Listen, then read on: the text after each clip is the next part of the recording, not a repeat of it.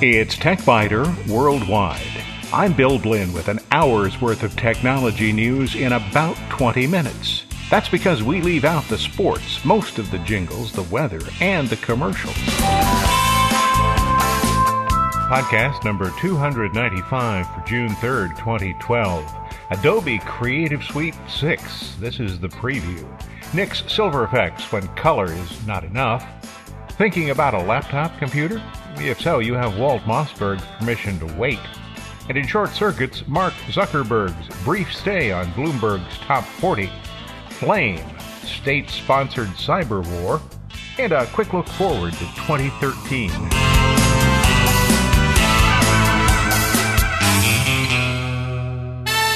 New shoes, at least the kind that are made of leather and have hard soles, never seem to be comfortable until you've worn them for a while. And that's often the case with software upgrades, too. Knowing that the CS6 version of Adobe's Creative Suite includes more changes than in any recent upgrade, it was with no small amount of trepidation that I opened the various applications. The look is distinctly better, cleaner, maybe more compact. But even better, the applications fit like a comfortable old shoe. Any attempt to review the entire suite at once would be a disservice to you and to the many components of the suite. By many, what I mean is a menu with 19 entries. Granted, a few are essentially duplicates with 32 and 64-bit versions of Bridge, Illustrator, and Photoshop, but it's clear from the array of applications that Adobe intends to maintain its prominence in photography, design, website development, publishing, video, and audio. In addition to the 3 applications that have 32 and 64-bit versions, 2 applications run only 64-bit systems. Those are Adobe Premiere Pro and After Effects. The trend has been clear for several years as both Microsoft and Apple developed 64-bit operating systems. Adobe doesn't provide many hints about future versions of the Creative Suite, but it's probably a safe bet to assume that the other applications will be migrated to dual-platform support or 64-bit support only, sometime. These are powerful applications, and they operate most efficiently when they're run on powerful computers with a lot of memory, and that means 64-bit operating systems. This week I'll fill you in on the overall suite, touch on Adobe's Creative Cloud, and explain what I've heard about the company's plans. That should be enough for one day. So let's start with the suite. One thing that's important to realize when thinking about Adobe is that the company takes a long view. There is a bureaucracy at Adobe, and if you think I mean that in a negative way, you are absolutely wrong. Bureaucracies exist to ensure that everything that should happen does happen. Nothing gets left out. When you say that something is ready for people to use, it's ready for people to use. The Adobe bureaucracy has outlined a long-term view that's designed to ensure that Adobe's products will continue to be at the forefront of web, print, video, and audio communications. Adobe's Creative Suite builds on the existing applications and adds some applications that will resonate with individuals and businesses who are trying to find the best ways to communicate with their clients, customers, and prospects. Whether you choose to use the traditional PC-based applications on a Windows machine or on a Mac machine, or move to the functionality that Adobe offers in the cloud, you'll probably find that you're dealing with CS6. If you're a print designer, you've probably noticed that few people are talking about Quark Express these days. In fact, I couldn't even remember the name Quark Express when I was writing this section, and I performed a Google search for desktop publishing. Quark Express didn't even show up on the first page of results, although the open-source Scribus did, and so did Microsoft Publisher. All of the other links were about Adobe InDesign. Creative Suite 6 reduces the number of packages available to just 4, and this is largely in response to CS5 and CS5.5 sales. 2 products, Prelude and SpeedGate, are new, and 2 applications, most notably Acrobat, have not been updated in this version. If you currently use Acrobat and you upgrade to CS6, it's important not to uninstall Acrobat. The same holds true for Flash Builder. Adobe's Creative Cloud looks like a good choice because it includes all Adobe products and makes new versions available early for $50 a month. That is slightly more than the $550 upgrade price for the Master Collection, but it also provides access to features that aren't in the Master Collection. So that takes us to the cloud. The Adobe Creative Cloud is probably the most remarkable new feature of CS6. If you choose this $50 per month option, you have access to every application Adobe creates, period. You have access to Adobe's online capabilities to share the content you create. The ability to publish content that can be used on Apple and Android tablets or phones is included too. If Internet presence providers, the people who host websites, aren't nervous about this, they should be. Adobe Senior Marketing Director Scott Morris explained it this way. The Creative Cloud offering gives subscribers access to the tools they need to create content that they can store and share during development and publish anywhere. In the coming weeks, I'll talk with you about the new features in many of the Adobe applications and show you how they work. I'm working with the PC-based applications instead of the Adobe Creative Cloud applications, but I can tell you that from what I've seen so far, Adobe will continue to lead in a market segment that is changing quickly.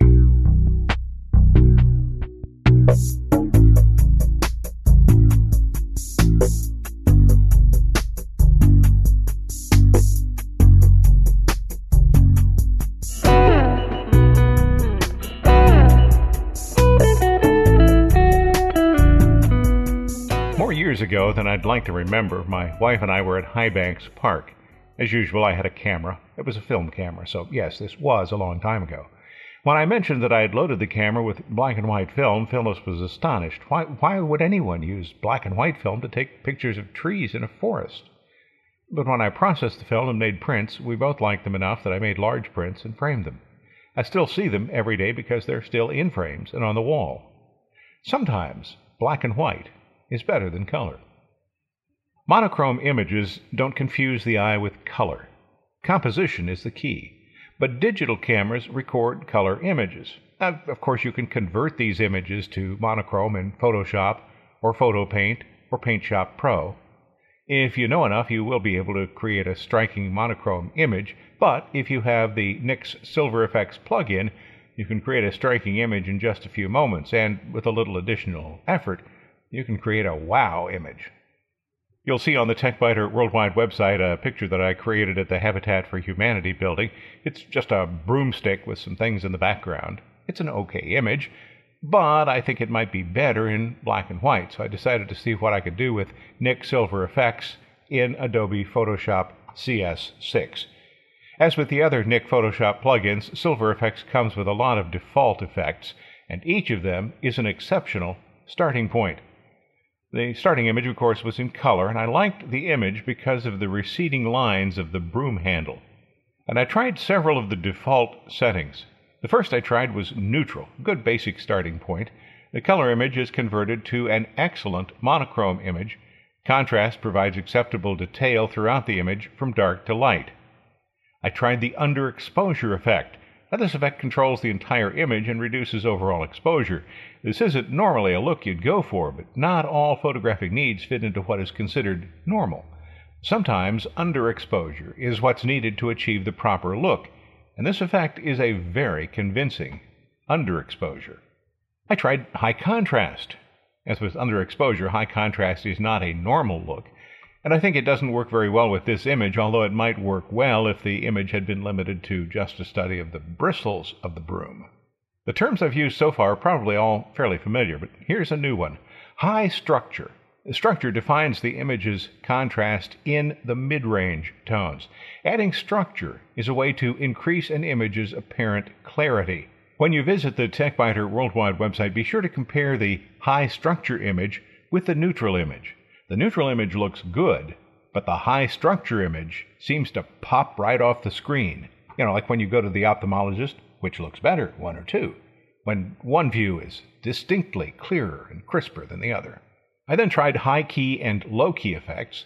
In a high-key image, everything is light, but nothing, or at least very little, is overexposed to the point that detail is lost. The high-key effect doesn't work very well, I think, with this image. The opposite of high key, of course, is low key. Everything is dark, but not underexposed to the point that detail is lost in the shadows. The classic low-key image would be a black cat or dog on a dark background. It's tricky to maintain detail in shadows like this, but Silver FX does a remarkable job. And one of the default starting points is called Soft Sepia. Sepia offers an old-fashioned look, and the Silver FX out-of-the-box sepia is delightful. You can, of course, modify the effect to make it more or less pronounced, as you desire. Then I decided to get a little more creative, so I started with the neutral starting point and added some selective colorization, adding color back into just the broom handle and the top area where the bristles are. Those are the parts that are yellow on the broom. One of my favorite effects is selective colorization, and with Silver FX, it's absurdly easy. If I had to do this on my own, I would need to painstakingly create a mask that included the broom head and the broomstick.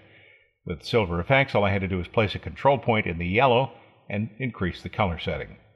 Then I added a little additional coloration to the bristles. And that took me to my final image. You'll see that on the TechBiter Worldwide website.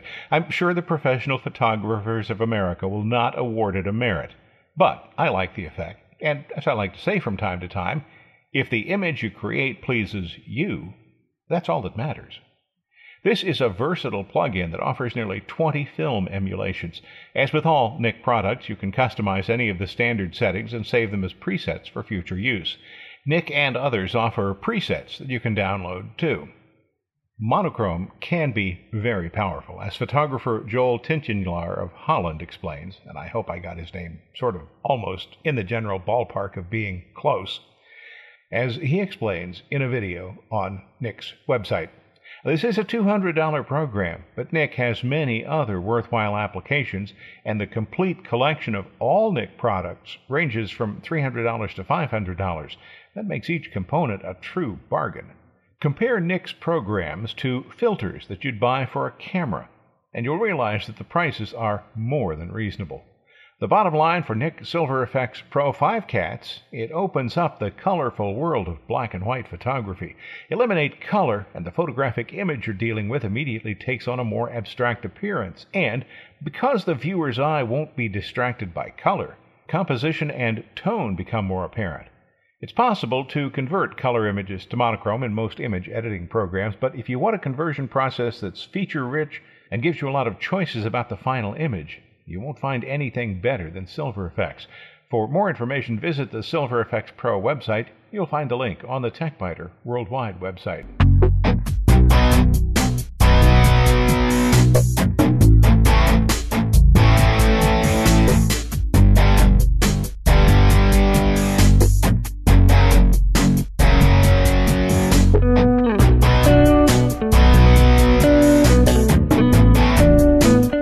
Thinking about buying a laptop computer this summer?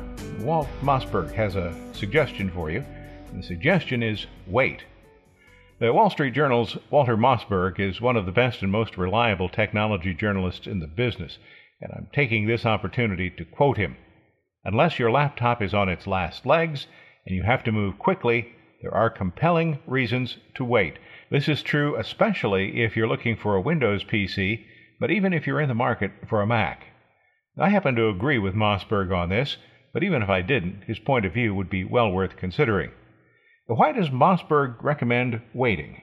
Well, Windows 8, the most radical new version in years, will likely be out this fall, he says, accompanied by new PC designs. I've been running Windows 8 on a couple of notebook computers for nearly a year now, and although the Start menu will be gone when Windows 8 comes to town, I'm more than a little excited by the new operating system. Again, quoting Mossberg, while Windows 8 will work with a mouse or touchpad and a keyboard, it will be heavily oriented toward tablet-type touchscreen navigation.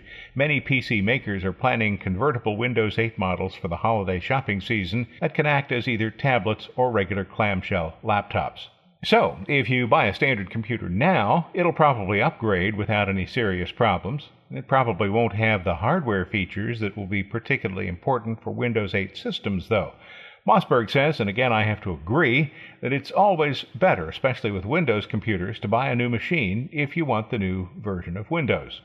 My current desktop computer is 3 years old and thus about ready to be retired, but I plan to wait until Windows 8 is shipping, even though the touch-centric features are largely meaningless to a desktop user.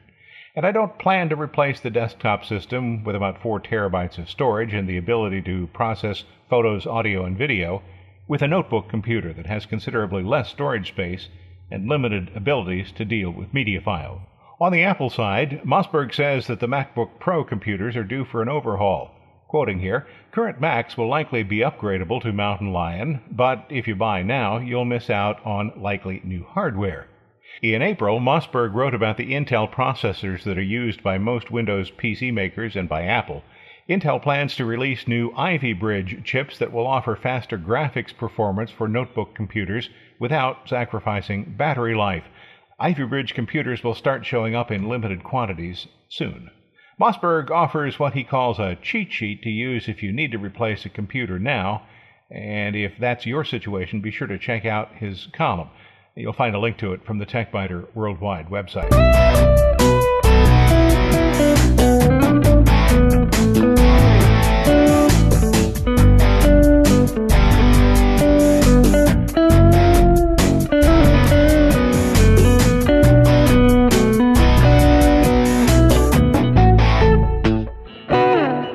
In short circuits, Zuckerberg in and out of the Bloomberg Top 40 list. If Mark Zuckerberg cared about money, the past week might have been distressing, but he claims not to be interested in money, so that 25% drop in his net worth might not mean as much to him as it would to you or me. At the end of the week, he was still worth nearly $15 billion, though. It's easy not to care about money if you're sitting on a cushion like that. Shares of Facebook stock fell below $29 this week, also known as $10 below the IPO price. Zuckerberg's 503.6 million shares are now worth $14.7 billion. That means he's no longer in the top 40. The top 40, that is, as in the top 40 wealthiest individuals in the world, according to Bloomberg News. The Facebook founder lost $2 billion in the 2 weeks following the IPO. Still, that's not bad for a 28-year-old Harvard dropout. Initially, Facebook shares were valued at $38 each. That placed Zuckerberg as the youngest person on Bloomberg's rich list. But now he's nearly $1 billion below Colombian banker Luis Carlos Sarmiento, whose $15.6 billion value places him in number 40.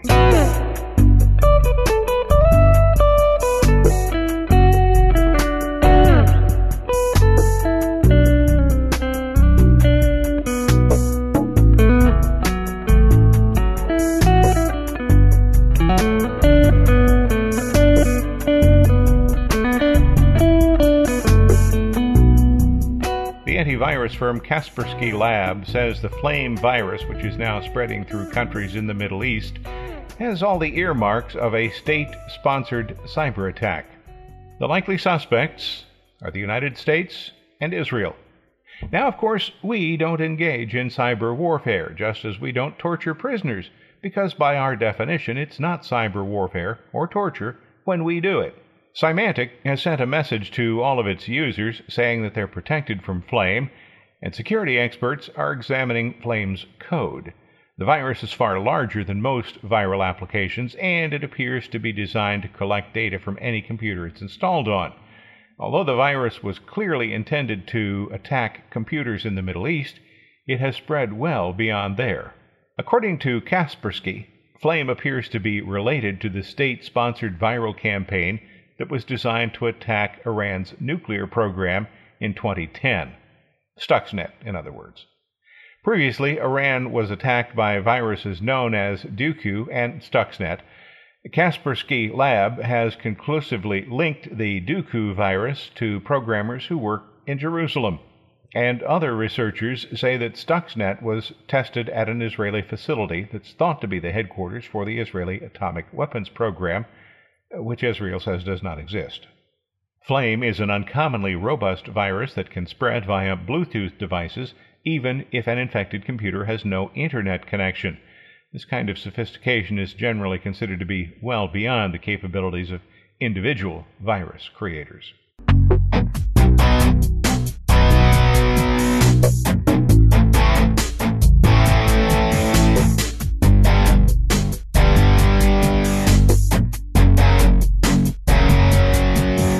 I start thinking about what I want to change on the site for the coming year about the middle or end of November. It's different this year because, although I don't plan to make any visual changes, or at least not very many of them, I'll be gutting the entire interior and rebuilding it from the ground up. Website design has changed a lot over the past decade, and there's far too much legacy code embedded in this site. You probably care more about the content than about what happens in the background, but really it is time for some major maintenance work. In the 1990s, site design was based on tables, rows and columns, like in Excel. Various cells could be joined, and the result was good. At least it looked good. Behind the scenes, though, the code was a mess.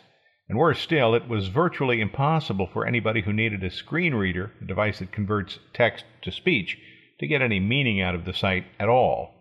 Cascading style sheets helped, and now that large parts of HTML5 are supported by all current browsers, it's time to make a switch.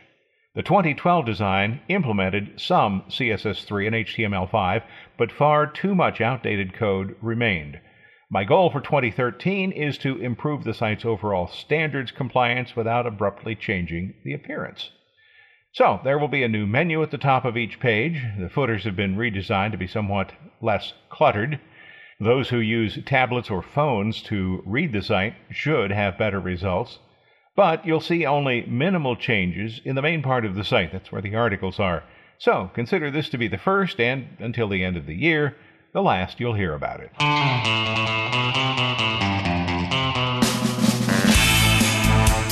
Thanks for listening to TechBiter Worldwide, the weekly podcast with an hour's worth of technology news in about 20 minutes. All music on TechBiter Worldwide is licensed under the Creative Commons, and information about performers is on the website, www.techbiter.com.